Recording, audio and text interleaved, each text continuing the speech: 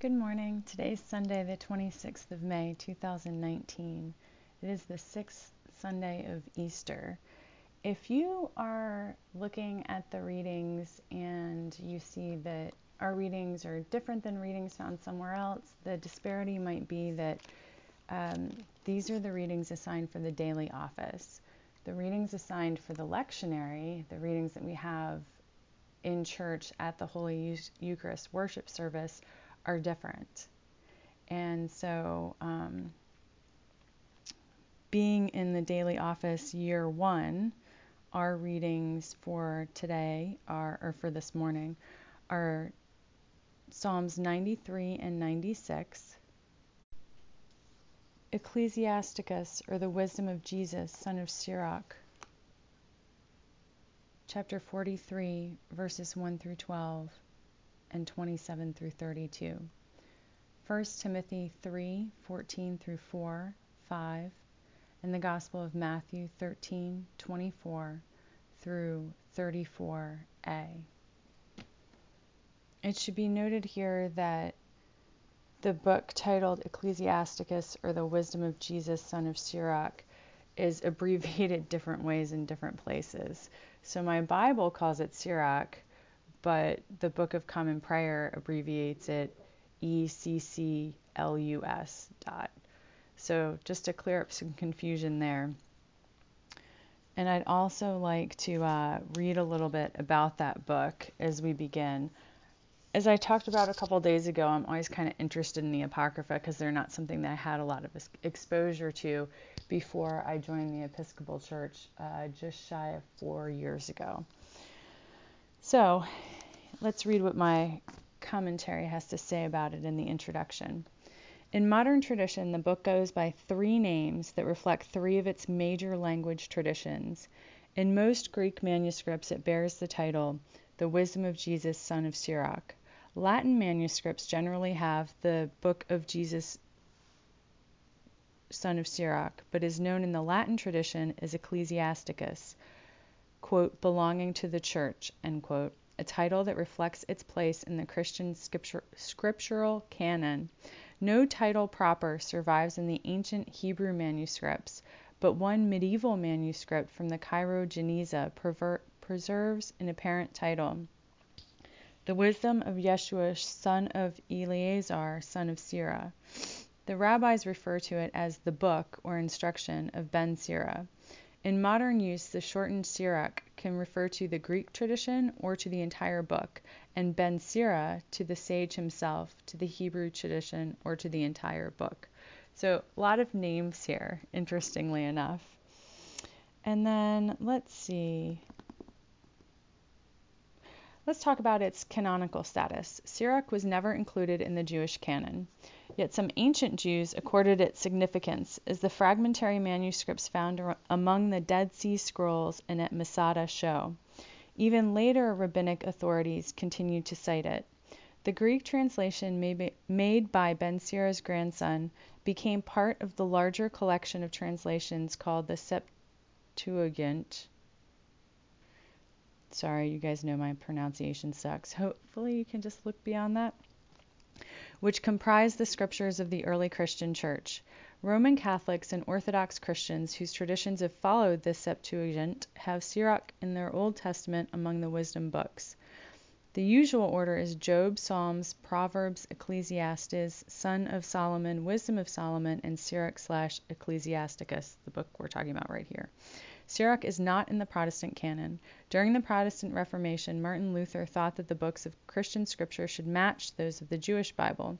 He relegated Sirach, along with other deuterocanonical books, to the so-called Apocrypha, and in his German translation he placed them between the Old and New Testaments, where they are located in many modern Protestant editions of the Bible. And let's talk a little bit about the author, date, and historical context. This is all, I'm reading directly from the introduction to this book in the 5th edition of the New Oxford Annotated Bible, which is a new revised standard version with the Apocrypha, of course. It's an ecumenical study Bible. It is the one that one of the professors at Tulane, who's a mentor of mine, uses to teach. Sirach is one of only a few early Jewish texts in which the author identifies himself. In chapter 50, verse 27, he gives his name as Yeshua, Joshua or Jesus, son of Eleazar, son of Sirah. The Greek translation of the verse identifies him as a Jerusalemite. He further indicates that he operated a house of instruction, where he trained young men for careers as scribes and sages, likely to work in the official bureaucracy as he did. Ben Sira wrote in Hebrew about 180 BCE, a date that can be deduced from several pieces of evidence. I'm skipping along a little bit. Ben Sira's time was one of political turmoil. Around 200 BCE, he experienced the transfer of control of ancient Judea from the Ptolemaic Empire in Egypt to that of the Seleucids in Syria. After a period of relative calm, the Romans defeated the Seleucid ruler Antiochus III and placed a heavy financial indemnity on him that his son Seleucus IV inherited. This situation likely resulted in economic hardship in Judea as Seleucus tried to raise funds for repayment. As a literate scribe and sage, Ben Sira would likely have worked for the priestly aristocracy that ruled Judea in this period, and he holds a very high view of the scribe/sage within Judean society. He expresses strong support for temple rituals and the Jerusalem priesthood, and he portrays Simon II as an ideal high priest. Otherwise, specific references to contemporary events are difficult to identify, although his comments on kings and rulers may point to his attitude toward foreign domination of Judea. A scribe of Ben Sira's caliber might also travel extensively outside of Judea, perhaps in an official capacity. Like all ancient literature, the wisdom of Ben Sira is a product of its time. It reflects the social presumption and mores of Ben Sira's world, the early 2nd century BCE. His views on women, children, and slaves especially reflect that time period, views that modern readers will not generally share. I would hope not, and I would insert here that I'm glad that the commentary introduces the book this way, and I think we would all do well to remember the context of the times in which these books were written that would flavor the interpretation of the flavor and perhaps distort, in some cases, the message of the Holy Spirit. We have to remember that the onus to speak in a way that the message can be received sometimes means that there are additional filters put on or taken off that we need to be aware of as we read scripture. You know, it's kind of cheesy, but I always say you read with your Holy Spirit lenses on. And sometimes that means kind of having x-ray vision to see through some of the context. Sometimes that means having additional lenses on so that we can translate into the context of our current times. But it means that the writers wrote within the context of their period. That kind of makes sense, right?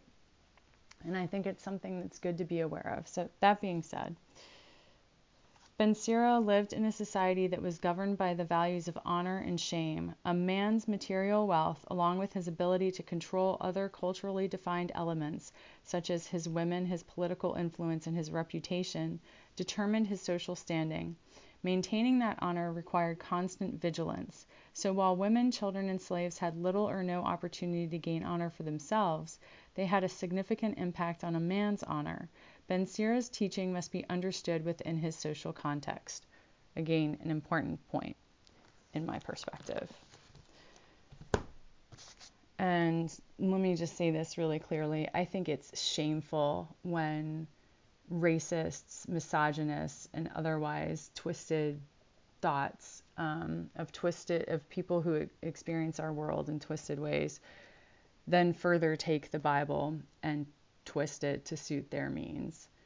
I will state very clearly, probably many times, I was about to say once and for all, but probably many times in our speaker-listener, well, that's not really a relationship, whatever you want to call this relationship that we have, folks, I'll probably state it many times that God never intended, and I know this like so deep within my bones, God never intended the Bible to be used as a tool to keep folks in bondage, be they women or people of color or people of any sort of different context seen as the other, LGBTQ community, children, whatever it is, whatever the group is that's being discriminated against. God did not intend the Bible to be used to further discrimination.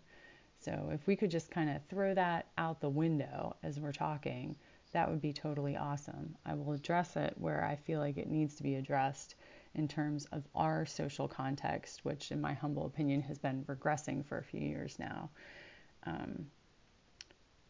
But other than that, let's just try to view it with the lenses of the Holy Spirit to help us translate. Amen?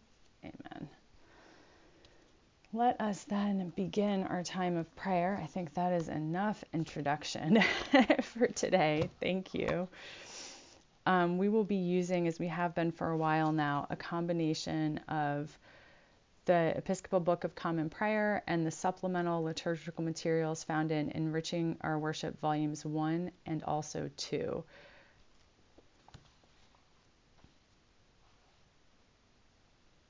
If anyone is in Christ, there is a new creation. Everything old has passed away. See, everything has become new. Dearly beloved, we have come together in the presence of Almighty God to set forth God's praise, to hear God's holy word, and to ask for ourselves and on behalf of others those things that are necessary for our life and our salvation, and so that we may prepare ourselves in heart and mind to worship God. Let us kneel in silence and with penitent and obedient hearts confess our sins, that we may obtain forgiveness by God's infinite goodness and mercy. Most merciful God, we confess that we have sinned against you in thought, word, and deed, by what we have done and by what we have left undone. We have not loved you with our whole heart. We have not loved our neighbors as ourselves. We are truly sorry, and we humbly repent. For the sake of your Son, Jesus Christ, have mercy on us and forgive us, that we may delight in your will and walk in your ways, to the glory of your name. Amen. Almighty God, have mercy on us, forgive us all our sins through Jesus Christ, strengthen us in all goodness, and by the power of the Holy Spirit, keep us in eternal life. Amen. O God, let our mouth proclaim your praise, and your glory all the day long. O God, be not far from us. Come quickly to help us, O God. Praise to the Holy and Undivided Trinity, one God, as it was in the beginning, is now, and will be forever. Amen. Alleluia.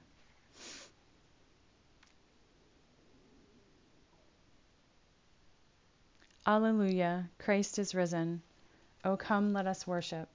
Alleluia. Come, let us sing to the Lord. Let us shout for joy to the rock of our salvation. Let us come before God's presence with thanksgiving, and raise to the Lord a shout with psalms. For you are a great God. You are great above all gods. In your hand are the caverns of the earth, and the heights of the hills are yours also. The sea is yours, for you made it, and your hands have molded the dry land. Come, let us bow down and bend the knee, and kneel before the Lord our Maker. For you are our God, and we are the people of your pasture and the sheep of your hand. Oh, that today we would hearken to your voice. Alleluia, Christ is risen. O come, let us worship. Alleluia.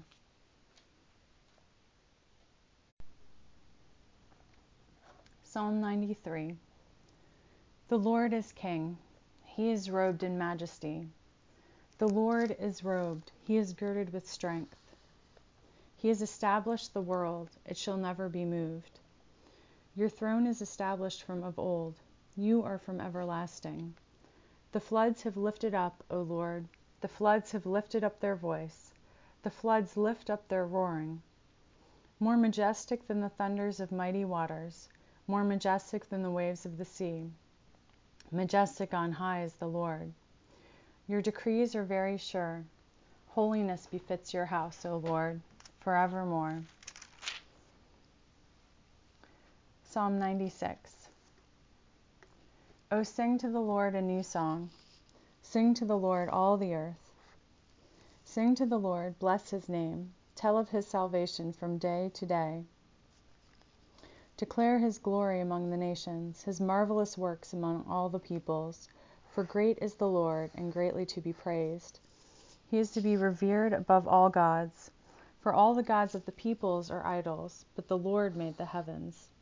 Honor and majesty are before him. Strength and beauty are in his sanctuary. Ascribe to the Lord, O families of the peoples. Ascribe to the Lord glory and strength. Ascribe to the Lord the glory due his name. Bring an offering and come into his courts. Worship the Lord in holy splendor. Tremble before him, all the earth. Say among the nations, the Lord is king. The world is firmly established. It shall never be moved. He will judge the peoples with equity. Let the heavens be glad, and let the earth rejoice. Let the sea roar and all that fills it. Let the field exult and everything in it. Then shall all the trees of the forest sing for joy before the Lord, for he is coming to judge the earth. He will judge the earth with righteousness, and the peoples with his truth. Praise to the Holy and Undivided Trinity, one God, as it was in the beginning, is now, and will be forever. Amen. A reading from Ecclesiasticus, or Jesus, son of Sirach, chapter 43, verses 1 through 12 and 27 through 32. The pride of the higher realms is the clear vault of the sky, as glorious to behold as the sight of the heavens. The sun, when it appears, proclaims as it rises, what a marvelous instrument it is, the work of the Most High. At noon it parches the land, and who can withstand its burning heat? A man tending a furnace works in burning heat. But 3 times as hot as the sun scorching the mountains, it breathes out fiery vapors, and its bright rays blind the eyes. Great is the Lord who made it. At his orders it hurries on its course. It is the moon that marks the changing seasons, governing the times, their everlasting sign. From the moon comes the sign for festal days, a light that wanes when it completes its course. The new moon, as its name suggests, renews itself. How marvelous it is in this change, a beacon to the hosts on high, shining in the vault of the heavens. The glory of the stars is the beauty of heaven, a glittering array in the heights of the Lord. On the orders of the Holy One they stand in their appointed places. They never relax in their watches. Look at the rainbow and praise him who made it. It is exceedingly beautiful in its brightness. It encircles the sky with its glorious arc. The hands of the Most High have stretched it out. We could say more, but could never say enough. Let the final word be, He is the all. Where can we find the strength to praise him? For he is greater than all his works. Awesome is the Lord, and very great, and marvelous is his power. Glorify the Lord and exalt him as much as you can, for he surpasses even that. When you exalt him, summon all your strength, and do not grow weary, for you cannot praise him enough. Who has seen him and can describe him, or who can extol him as he is? Many things greater than these lie hidden, for I have seen but a few of his works. Hear what the Spirit is saying to God's people. Thanks be to God. Canticle A, a song of wisdom. Wisdom freed from a nation of oppressors, a holy people and a blameless race. She entered the soul of a servant of the Lord, withstood dread rulers with wonders and signs. To the saints she gave the reward of their labors, and led them by a marvelous way. She was their shelter by day, and a blaze of stars by night. She brought them across the Red Sea. She led them through mighty waters. But their enemies she swallowed in the waves, and spewed them out from the depths of the abyss. And then, Lord, the righteous sang hymns to your name, and praised with one voice your protecting hand. For wisdom opened the mouths of the mute, and gave speech to the tongues of a newborn people. Praise to the Holy and Undivided Trinity, one God, as it was in the beginning, is now, and will be forever. Amen. Reading from 1 Timothy chapter 3, verse 14 through chapter 4, verse 5. I hope to come to you soon, but I am writing these instructions to you so that, if I am delayed, you may know how one ought to behave in the household of God, which is the church of the living God, the pillar and bulwark of the truth. Without any doubt, the mystery of our religion is great. He was revealed in flesh, vindicated in spirit, seen by angels, proclaimed among Gentiles, believed in throughout the world, taken up in glory.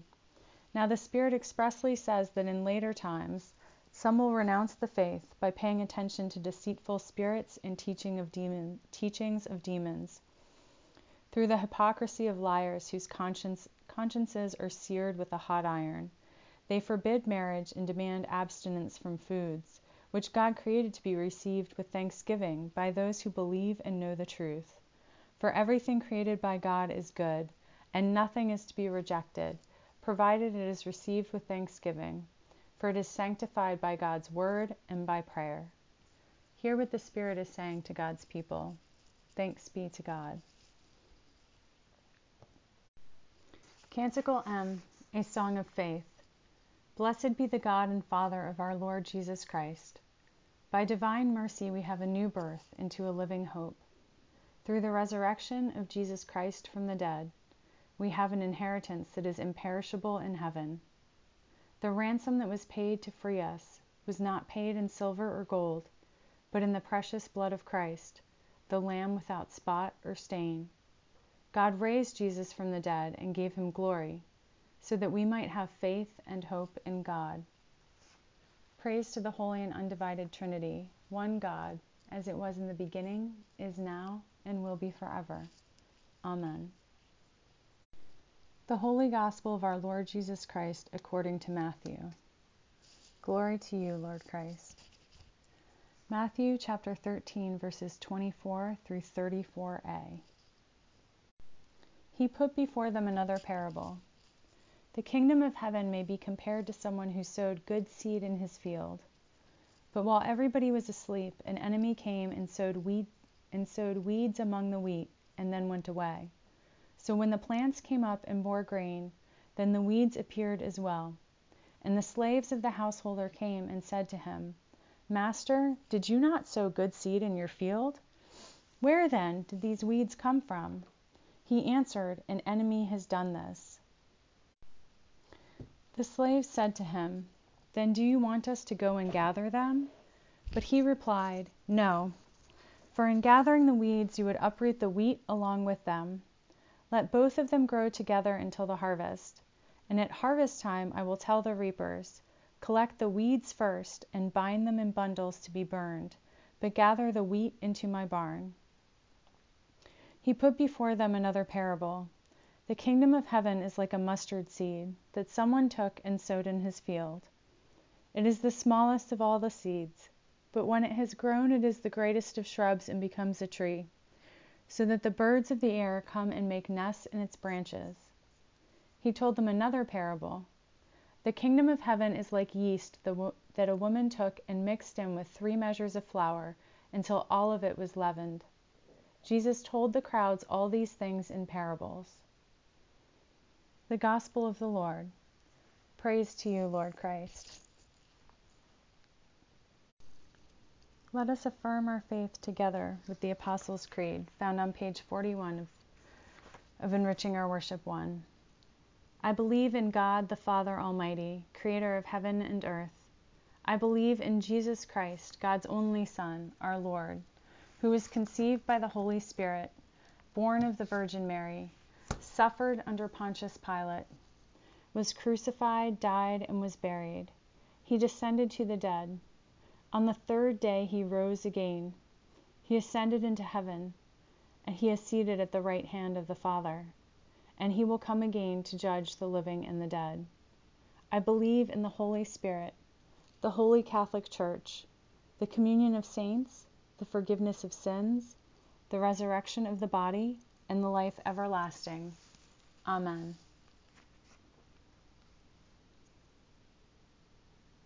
Hear our cry, O God, and listen to our prayer. Let us pray. I'm going to, as I did yesterday, substitute, actually I think yesterday I read the suffrages and the prayers for healing. I'm going to today substitute the suffrages for prayers for healing, which are found in Enriching Our Worship, Volume 2. I am going to start on page 31.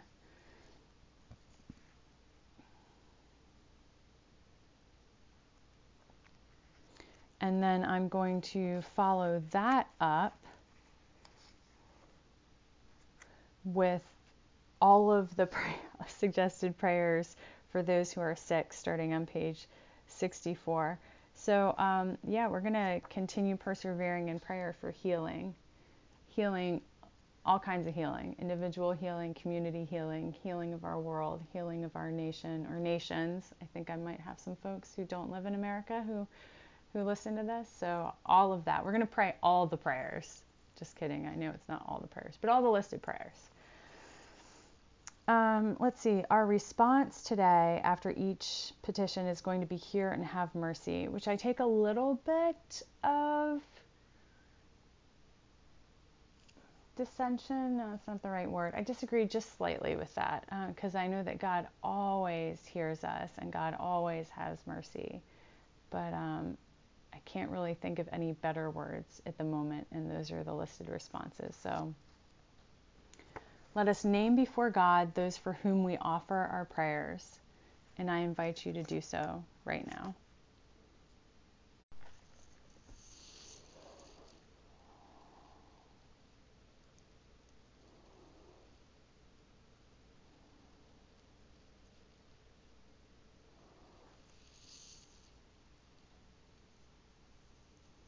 Holy and mighty, wellspring of abundant life, hear and have mercy. Holy immortal one, protector of the faithful, hear and have mercy. Holy Trinity, the source of all wholeness, hear and have mercy. Blessed Jesus, your holy name is medicine for healing and a promise of eternal life, hear and have mercy. Jesus, descendant of David, you healed all who came to you in faith, hear and have mercy. Jesus, child of Mary, you embrace the world with your love, hear and have mercy. Jesus, divine physician, you sent your disciples to preach the gospel and heal in your name, hear and have mercy. Jesus, our true mother, you feed us the milk of your compassion, hear and have mercy.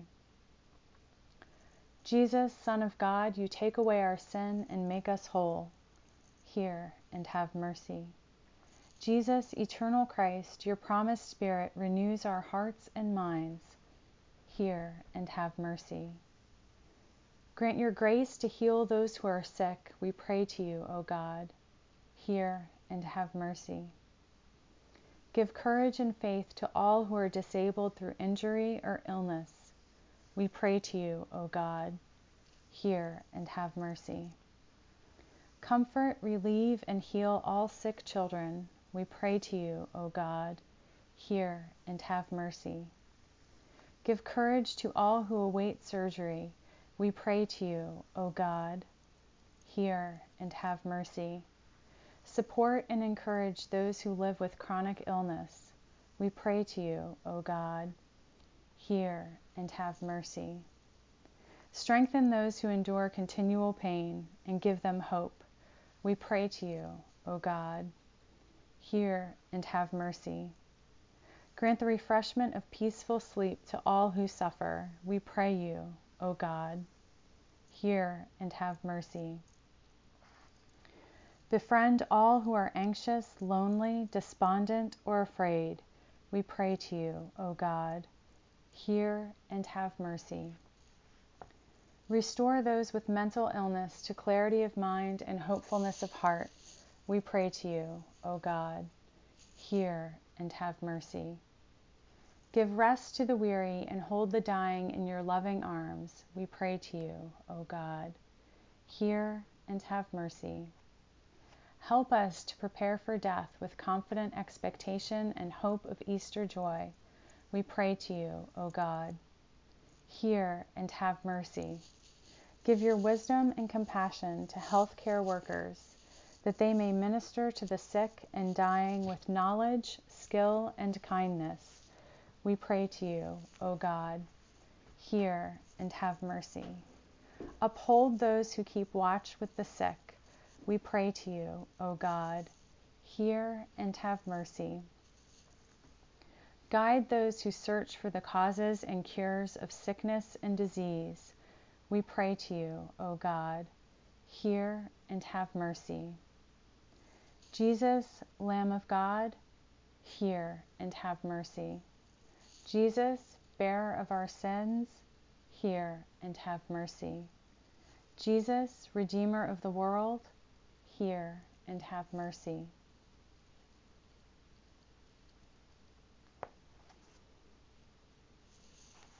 Let's say together the Lord's Prayer. Our Father, who art in heaven, hallowed be thy name. Thy kingdom come, thy will be done, on earth as it is in heaven. Give us this day our daily bread, and forgive us our trespasses, as we forgive those who trespass against us. And lead us not into temptation, but deliver us from evil. For thine is the kingdom, and the power, and the glory, forever and ever. Amen.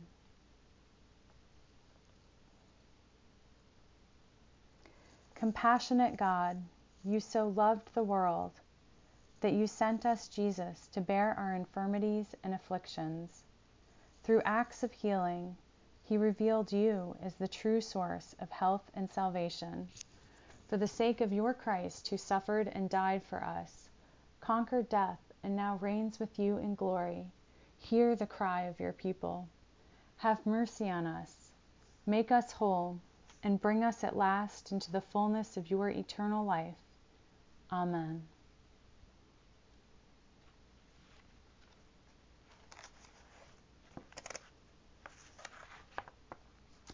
As we say together these prayers for those who are sick, keep in mind that I have substituted the names which you would usually insert here for your children to encompass all of God's people, which are all of humanity. If there are particular names or people that you would like to adapt these prayers to speak for or to or on behalf of, please do so. These are found on page 64 of Enriching Our Worship, Volume 2. May God the Father bless you, God the Son heal you, God the Holy Spirit give you strength. May God the Holy and Undivided Trinity guard your body, save your soul, and bring you safely to his heavenly country, where he lives and reigns forever and ever. Amen.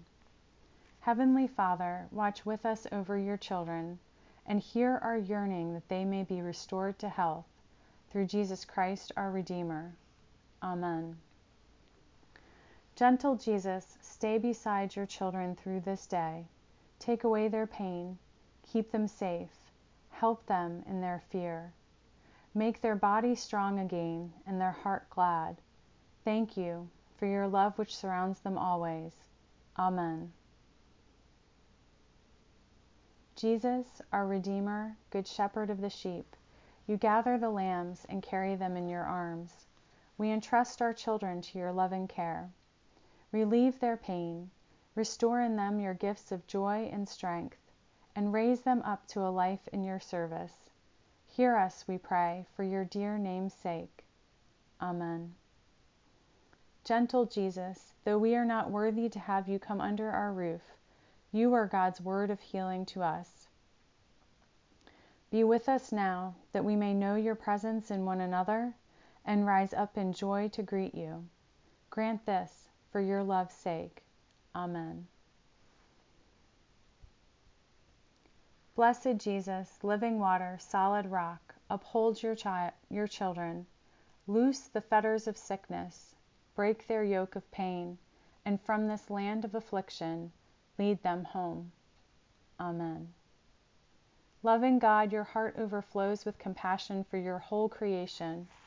Pour out your Spirit on all persons living with illness for which we have no cure, as well as their families and loved ones. Help them to know that you claim them as your own, deliver them from fear and pain, and send your Archangel Raphael to minister to their needs. For the sake of Jesus Christ, our Savior. Amen. Merciful God, in your love and wisdom, you know the needs and fears of your people before we can name them. Grant that all your children and those who watch with them may be enabled to surrender all their cares to you as you care for them. Give them peace of mind and unshakable trust in you. Through Jesus Christ, our Redeemer. Amen. Blessed Jesus, in your last agony you commended your spirit to your Father. We seek your mercy for your children and all who are dying. May death become them as it was for you. May death become for them as it was for you, a birth to everlasting life. Receive those whom we commend to you with the blessed assurance that whether we wake or sleep, we remain with you, one God, forever. Amen. Merciful God, whose Son Jesus wept at the death of Lazarus, look with compassion on all who are bound by sorrow and pain through the death of your loved ones. Comfort them, grant them the conviction that all things work together for good to those who love you, and help them to find sure trust and confidence in your resurrection power. Through Jesus Christ, our deliverer. Amen. In your tender mercies, O God, remember they who expect or have just received a grave diagnosis. Help them to trust in your goodness and believe that after a time of trial, they shall be established on the firm foundation of your deliverance. Amen.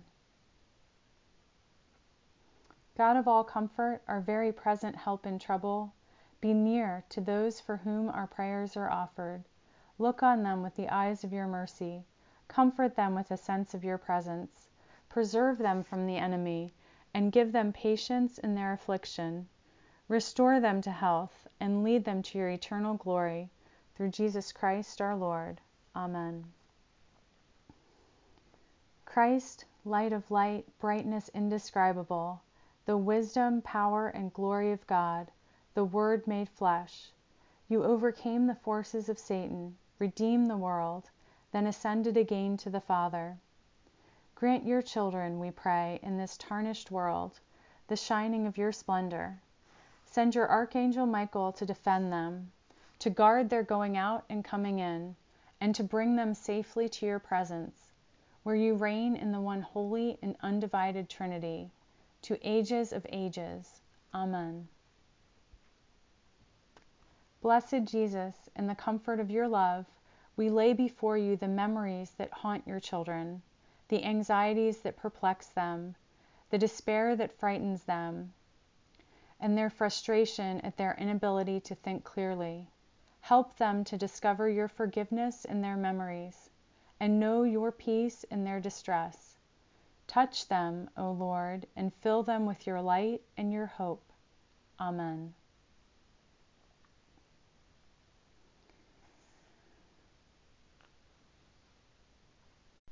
I'm going to insert here a prayer for the victims of addiction found on page 831 of the Book of Common Prayer. O blessed Lord, you ministered to all who came to you. Look with compassion upon all who through addiction have lost their health and freedom. Restore to them the assurance of your unfailing mercy. Remove from them the fears that beset them. Strengthen them in the work of their recovery. And to those who care for them, give patient understanding and persevering love.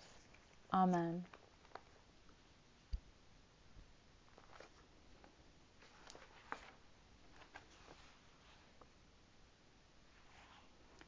God, the strength of the weak and the comfort of those who suffer, hear our prayers and grant your children the power of your grace, that their sickness may be turned into health and our sorrow into joy. For Jesus Christ's sake. Amen.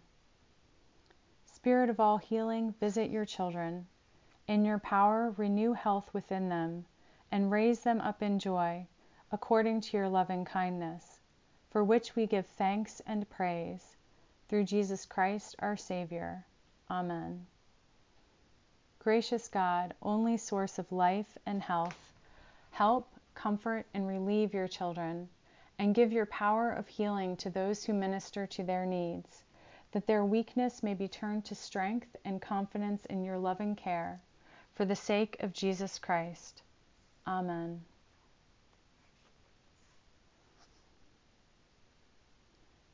O God, our refuge and strength, in this place of unrelenting light and noise, enfold your children in your holy darkness and silence, that they may rest secure under the shadow of your wings. Amen. Sanctify, O Lord, the sickness of your children, that the sense of their weakness may add strength to their faith and seriousness to their repentance, and grant that they may live with you in everlasting life, through Jesus Christ our Lord. Amen. Loving God, we pray that you will comfort your children in their suffering, lend skill to the hands of their healers, and bless the means used for their cure. Give them such confidence in the power of your grace, that even when they are afraid, they may put their whole trust in you, through our Savior Jesus Christ. Amen. Strengthen your servants, O God, to go where they have to go and bear what they have to bear, that accepting your healing gifts at the hands of surgeons, nurses, and technicians, they may be restored to wholeness with a thankful heart. Through Jesus Christ our Savior. Amen. Holy One, you do not distance yourself from the pain of your people, but in Jesus bear that pain with us and bless all who suffer at others' hands. Hallow our flesh and all creation. With your cleansing love, bring healing and strength to them. Bring healing and strength to your children, and by your justice lift them up, that in the body you have given them they may again rejoice. In Jesus' name we pray. Amen. Lord Christ, you came into the world as one of us and suffered as we do. As we go through the trials of life, help us to realize that you are with us at all times and in all things, that we have no secrets from you, and that your loving grace enfolds us for eternity. In the security of your embrace, we pray. Amen. God, your loving kindness never fails, and your mercies are new every morning. We thank you for giving your children relief from pain and hope of health renewed. Continue the good work begun in them, that increasing daily in wholeness and strength, they may rejoice in your goodness, and so order their life always to think and do that which pleases you. Through Jesus Christ our Redeemer. Amen. Loving God, inspire by your Holy Spirit those who are afraid of losing hope, especially your children for whom we now pray. Give them a fresh vision of your love, that they may find again what they fear they have lost. Give them your powerful deliverance through the one who makes all things new, Jesus Christ our Redeemer. Amen. Giver of all peace, we pray your peace, which passes all understanding, for those who are developmentally disabled. Grant that they may always be sustained in love, their gifts honored, and their difficulties understood, that none may add to their troubles. We ask this in the name of the one who comforted those who were troubled in mind, Jesus, our Savior. Amen. I'm going to pray a couple of additional prayers for some things that have come to my mind and heart. O God of peace, who has taught us that in returning and rest we shall be saved, in quietness and in confidence shall be our strength. By the might of thy Spirit lift us, we pray thee, to thy presence, where we may be still and know that you are God. Through Jesus Christ. Amen. Assist us mercifully, O Lord, in these our supplications and prayers, and dispose the way of thy servants towards the attainment of everlasting salvation, that among all the changes and chances of this mortal life, they may ever be defended by thy gracious and ready help. Through Jesus Christ our Lord. Amen.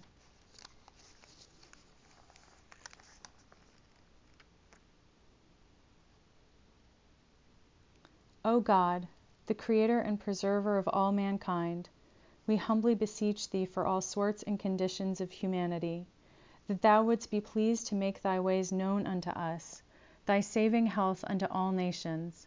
More especially we pray for thy holy Church universal, that it may be so guided and governed by thy good Spirit, that all who profess and call themselves Christians may be led into the way of your truth, and hold the faith in unity of spirit, in the bond of peace, and in righteousness of life.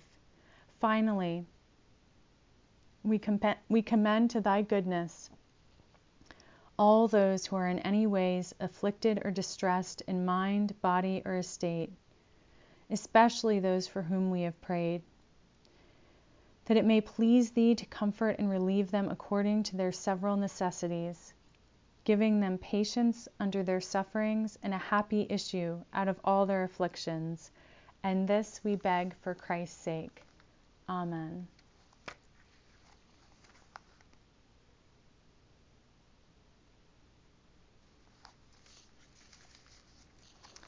All right, let's have some conversation about, well, hang on one second. I think I've lost my place. This being Sunday, let's also pray a collect for Sundays. O God, you make us glad with the weekly remembrance of the glorious resurrection of your Son. Give us this day such blessing through our worship of you, that the week to come may be spent in your favor. Through Jesus Christ. Amen.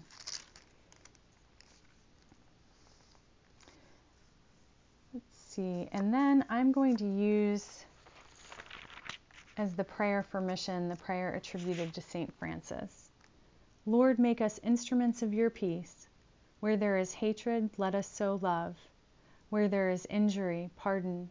Where there is discord, union. Where there is doubt, faith. Where there is despair, hope. Where there is darkness, light. Where there is sadness, joy.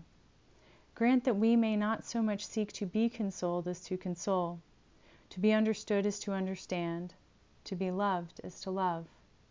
For it is in giving that we receive, it is in pardoning that we are pardoned, and it is in dying that we are born to eternal life. Amen. Now let's talk about the readings. Okay, so I've got some things to say this morning.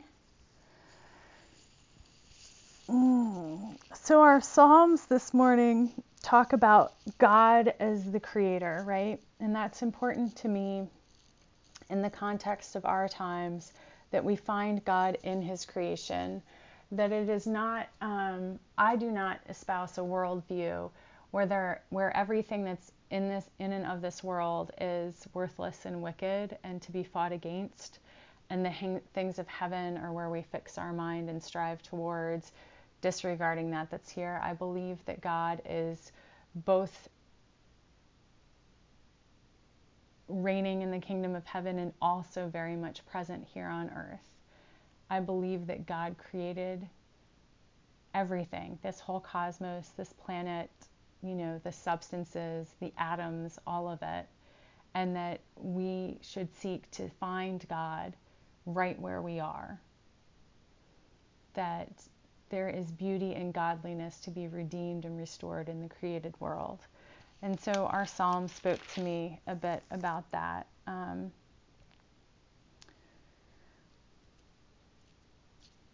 I think I can kind of leave it there as far as the psalms go. Now, our Old Testament or apocryphal reading, however you want to look at that, speaks to it as well. that this created world is the work of the Most High, that great is God who made it. And by God's order, all things are ordered. Everything from the cycle of the moon to the shining of the sun. And that's meaningful for me too. This is not a very spiritual anecdote, but I'm going to go ahead and share it with you. So when I was living in Alabama, I had a stylist that I really loved. And I have struggled throughout my life with like kind of baby hair, very fine and very curly. And kind of been distressed over how not thick it was, which has made it difficult. I feel like, especially when I'm in uniform, it's always kind of fly away and difficult to keep neat and that sort of thing. And so she suggested that I follow a pattern that a couple of her other customers had, which was to cut my hair on harvest days, so days that the moon is waxing towards full. And so I've been doing that. And I'm not sure if it's helpful, but I like patterns and I like seasons and they're meaningful to me. So that's why I've been doing things. And then I had a really wonderful stylist here where we live now who was a kind and wonderful person, but could not fit that into her schedule. And she was getting very frustrated at me for my moon schedule. And I have to admit, I had some concerns about like, is this kind of like some, weird superstitious thing? Well, no. And I think that even the small weird ways in which we observe seasons and cycles help keep us connected to the rhythm of God's creation. And I've been learning to stand up for myself lately. And so I kind of stood up for myself and was like, I don't think I communicated this directly, but I was like, well, I don't have to see her anymore. If she's going to be derisive of something that's my choice, even if it seems weird, then no big deal. Like, we can part ways in terms of this and still be friends and still think very highly of each other. It doesn't have to be like an ugly breakup, so to speak. And through that, I found a new stylist who has actually been a wonderful presence in my life, who is very respectful of anything that I request, even if it is kind of weird, and who sees using her gift as an act of service to God. She even started a nonprofit where she goes and cuts the hair of the homeless. And I think I might have mentioned this in this conversation before, or in this podcast before. She goes and gives hairstyles and cuts to the homeless in the park. I think I talked about this yesterday even, maybe. And so, like, all of that to say that there is worth in being tuned in to our physical world, and also in standing up for ourselves in a polite and respectful way.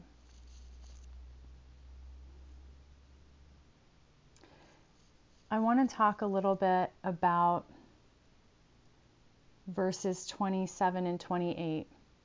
We could say more, but could never say enough. Let the final word be, He is the all. Where can we find the strength to praise Him? And I would say that this harkens back to our gospel reading from yesterday, where it was Luke 9, 1 through 17, where God, as part of that reading, it's the miracle of the fishes and loaves, where God takes what cannot possibly be enough, but is all that we have, and makes it not just enough, but in abundance. So I think that lesson echoes here. God will take what we have. We offer to God everything we have. He will take what we have, which is not enough, and He will make it not just enough, but in abundance. Again, like I said yesterday, God's multiplication is greater than human math, but human math is the starting place.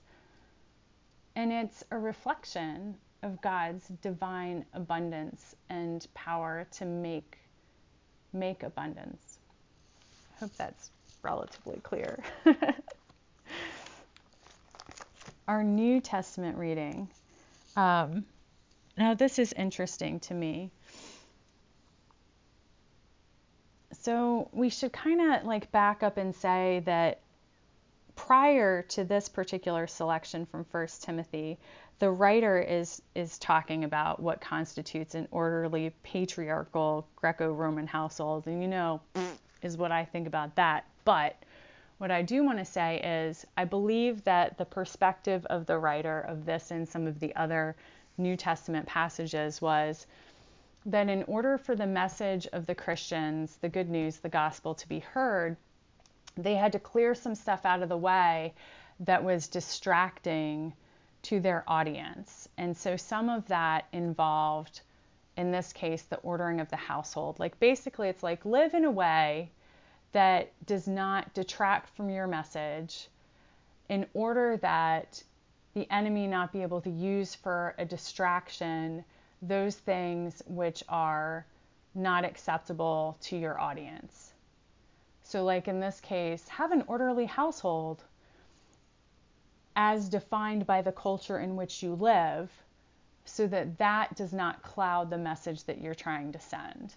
And I've heard this taken up by Christian authors today. There was a devotional that somebody gave Jack to read that talked about pastors having well-behaved children.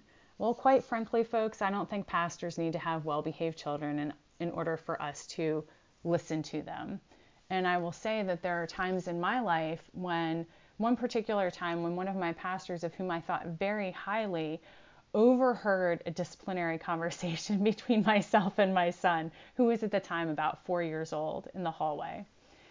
And later on, he caught me up and said, Jacob, I just want to say that I so appreciate the example you set with your patience and kindness to Jack.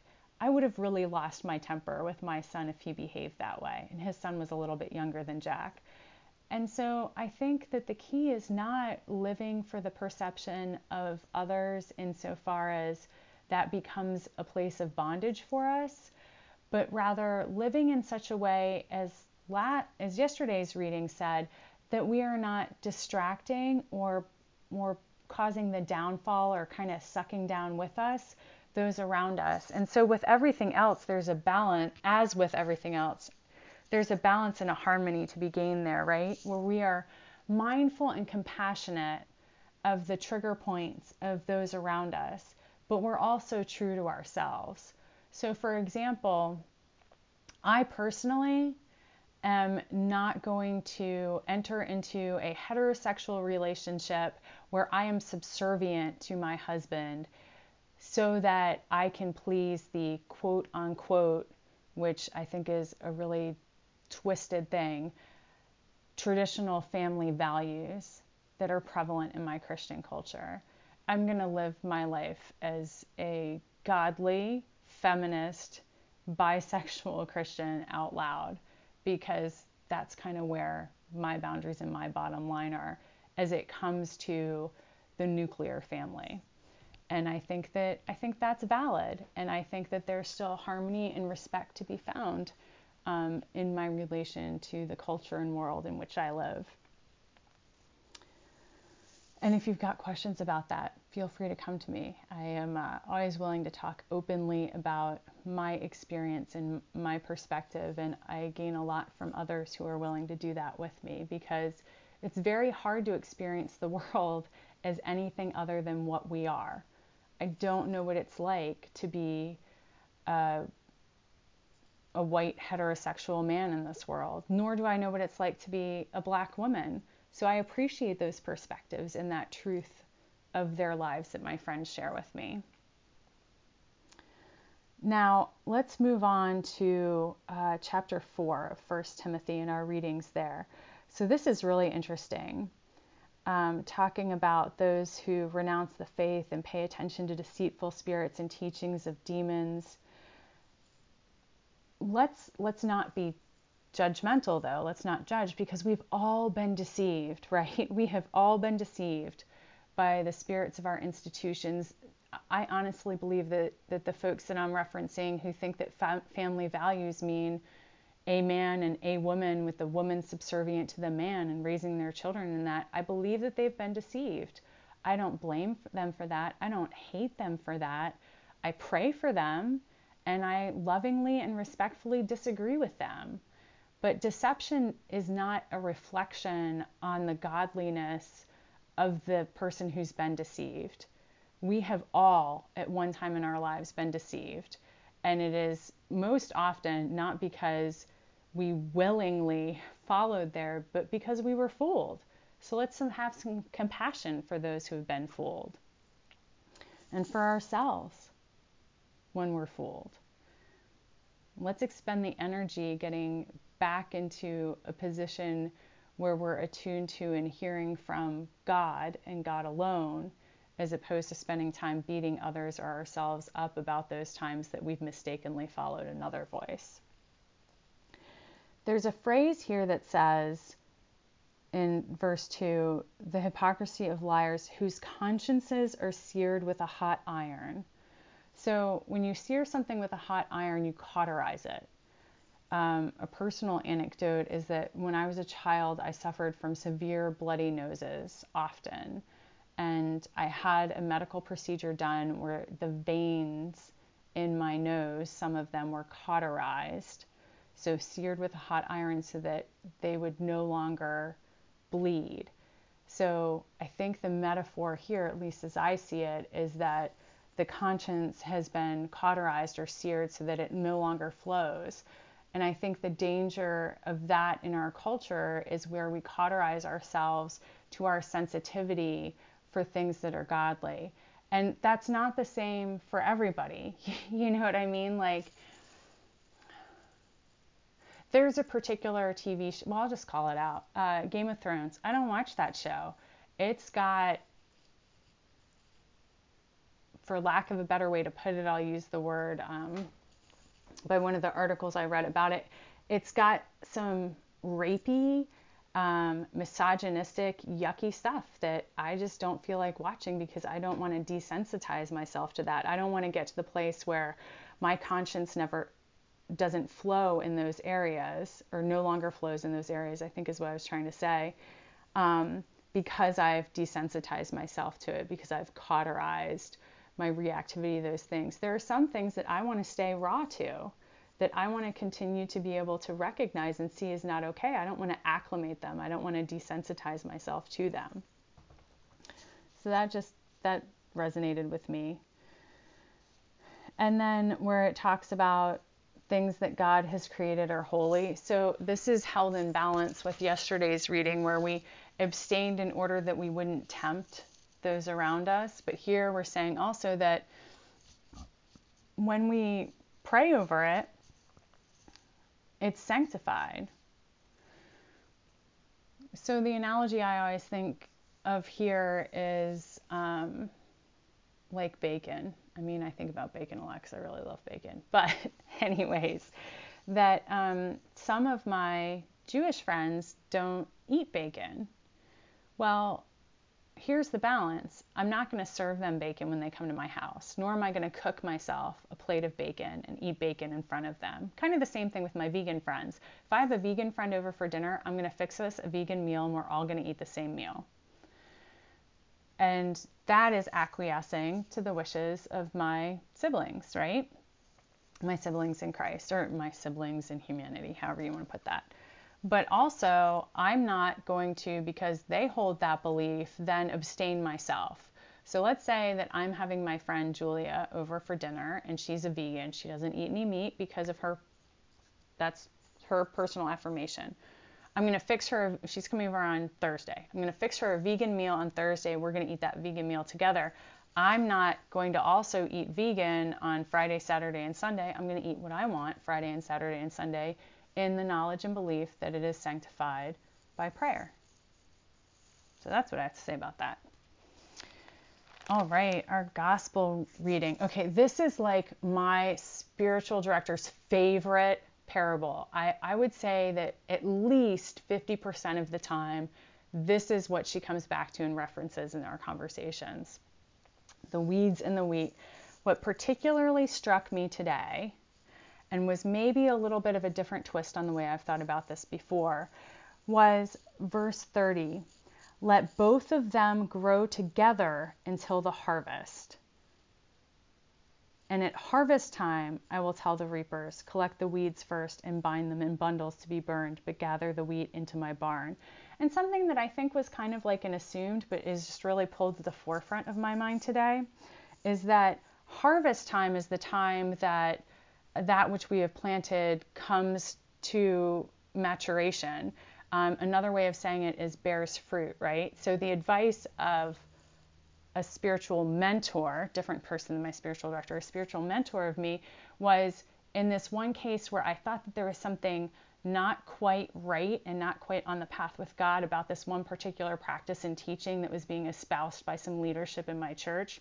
Her advice was not to confront it right away, but to pray and to prayerfully observe what fruits this practice bore.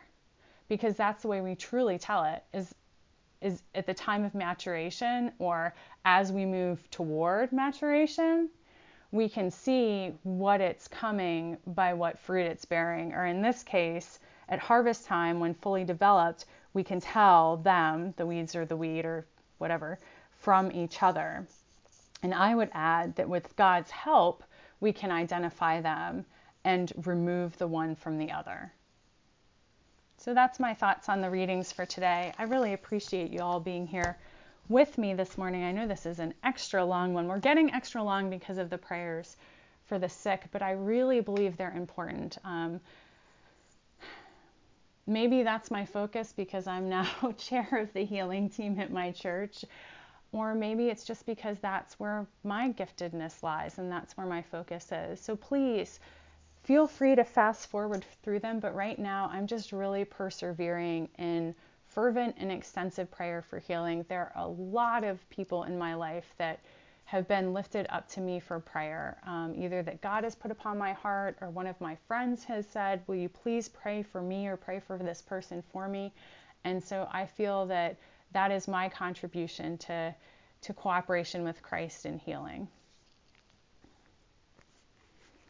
All right, so that being said, let's close together with the prayer of St. Chrysostom and closing verses on page 102 of the Book of Common Prayer. Almighty God, you have given us grace at this time with one accord to make our common supplication to you. And you have promised through your well-beloved Son that when 2 or 3 are gathered together in God's name, you will be in the midst of them. Fulfill now, O God, our desires and petitions as may be best for us, granting us in this world knowledge of your truth, and in the age to come life everlasting. Amen. Glory to God, whose power working in us can do infinitely more than we can ask or imagine. Glory to God from generation to generation in the Church, and in Christ Jesus forever and ever. Amen. We live without fear, for our Creator has made us holy, has always protected us, and loves us as a good mother loves her children. We go now in peace to follow the good road, and may God's blessing be with us always. Amen.